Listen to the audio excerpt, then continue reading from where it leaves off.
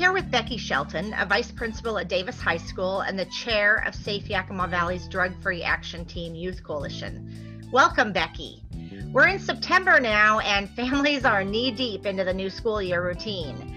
And honestly, a lot of families are feeling a bit overwhelmed. What does the new year look like at Davis High School? Well, we started the new year in a virtual environment. It's significantly improved from the virtual environment we rolled out on the emergency basis last spring. How is that going? We're in our third week. We are working really hard to listen to families and respond to their needs. I'm continually impressed with how resilient and adaptable the students and staff are. Everyone's working together really well to address whatever comes up. You're also the chair of Safe Yakima Valley's Drug-Free Action Team Youth Coalition. What drives your passion for working with this group?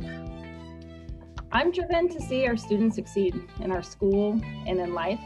Our youth are given tools and activities and opportunities to express themselves and bond with their peers around positive messages. And the more they do that, the more likely they're going to avoid underage drinking and substance abuse. Is there a way to track this? Yeah.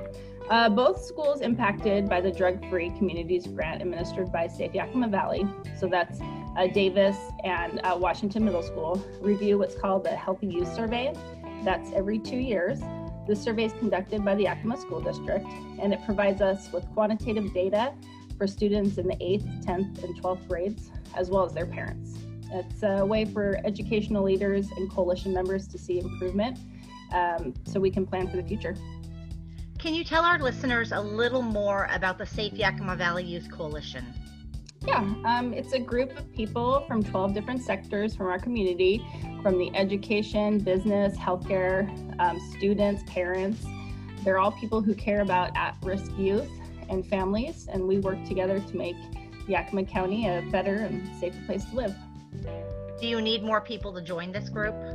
Yes, we're always looking to involve our entire valley in creating a place that supports youth saying no to underage drinking and substance abuse and saying yes to the opportunities that await them. And people can find out more information by going to safeyakimavalley.org if they want to help out. Thank you, Becky, for your time today and for investing in our youth. As an educator and as a volunteer with Safe Yakima Valley Youth Coalition, tune in next week to learn about Safe Yakima Valley's Keeping It Safe 2020 Fall Neighborhood Cleanup. It's going to look a little different this year, but we're going to work together to make and keep Yakima County safe and beautiful. Make It a Fantastic Friday was developed in part under grant number SP080088 from the Office of National Drug Control Policy and Substance Abuse and Mental Health Services Administration. The views, opinions, and content of this publication are those of the authors and contributors and do not necessarily reflect the views, opinions, or policies of the ONDCP, SAMHSA, or HHS and should not be construed as such.